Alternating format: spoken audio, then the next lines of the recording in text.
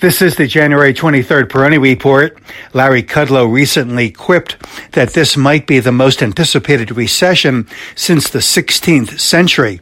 And therein might be an important reason that the market is behaving so defiantly and is so resilient in the face of ongoing challenging headwinds from the Fed, geopolitical factors, economic factors, political factors. All of these things would seem to be very daunting for the market. And surely last year, especially during the first 8 or 9 months of last year, they were very significantly daunting factors for the market. But now that the market may have discounted a lot of the troubling and challenging headline risk, it seems that there is a clearer path to higher levels. And for one thing, we are seeing the growth area of the market improving. I think that might be quite significant here. On the surface, yes, it is a reaction to the fact that many of the categories within growth are very oversold and had a very nice rally as a result as we began the new year. But the technically substantive bottoming that we are seeing in a number of individual stocks representing these growth categories would suggest that this might be something more than just a temporary oversold reaction.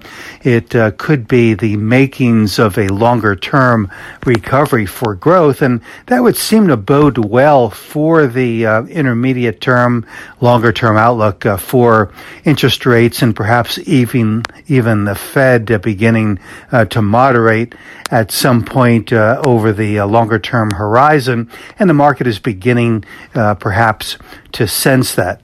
But at the same time, the more traditional categories of the market continue to exhibit good relative strength. So the fact that we are having these oversold reactions, and I think something more than just that to the within the growth categories, would then imply that we are seeing a broadening market with respect to participation among sectors and themes and so on. So that, too, I think really argues for a market that is really repairing and in some ways really building for what could be a pretty good first half.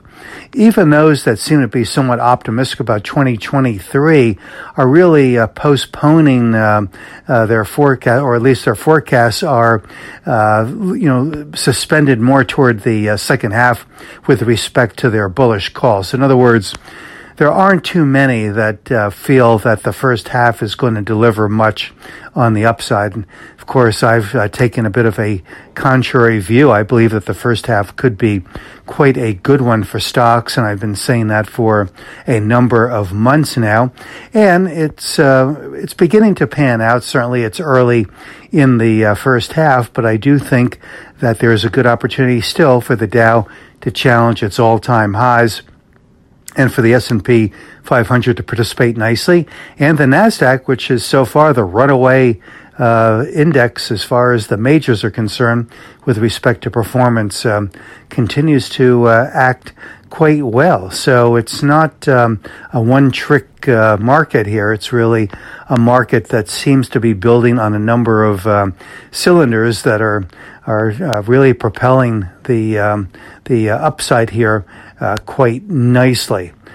So for the downside, I continue to see those support levels holding that I mentioned last week for the S&P 500, around the 3850 area, for the NASDAQ around 10,625, and for the Dow, 32,800. This is Gene Peroni at Peroni Portfolio Advisors.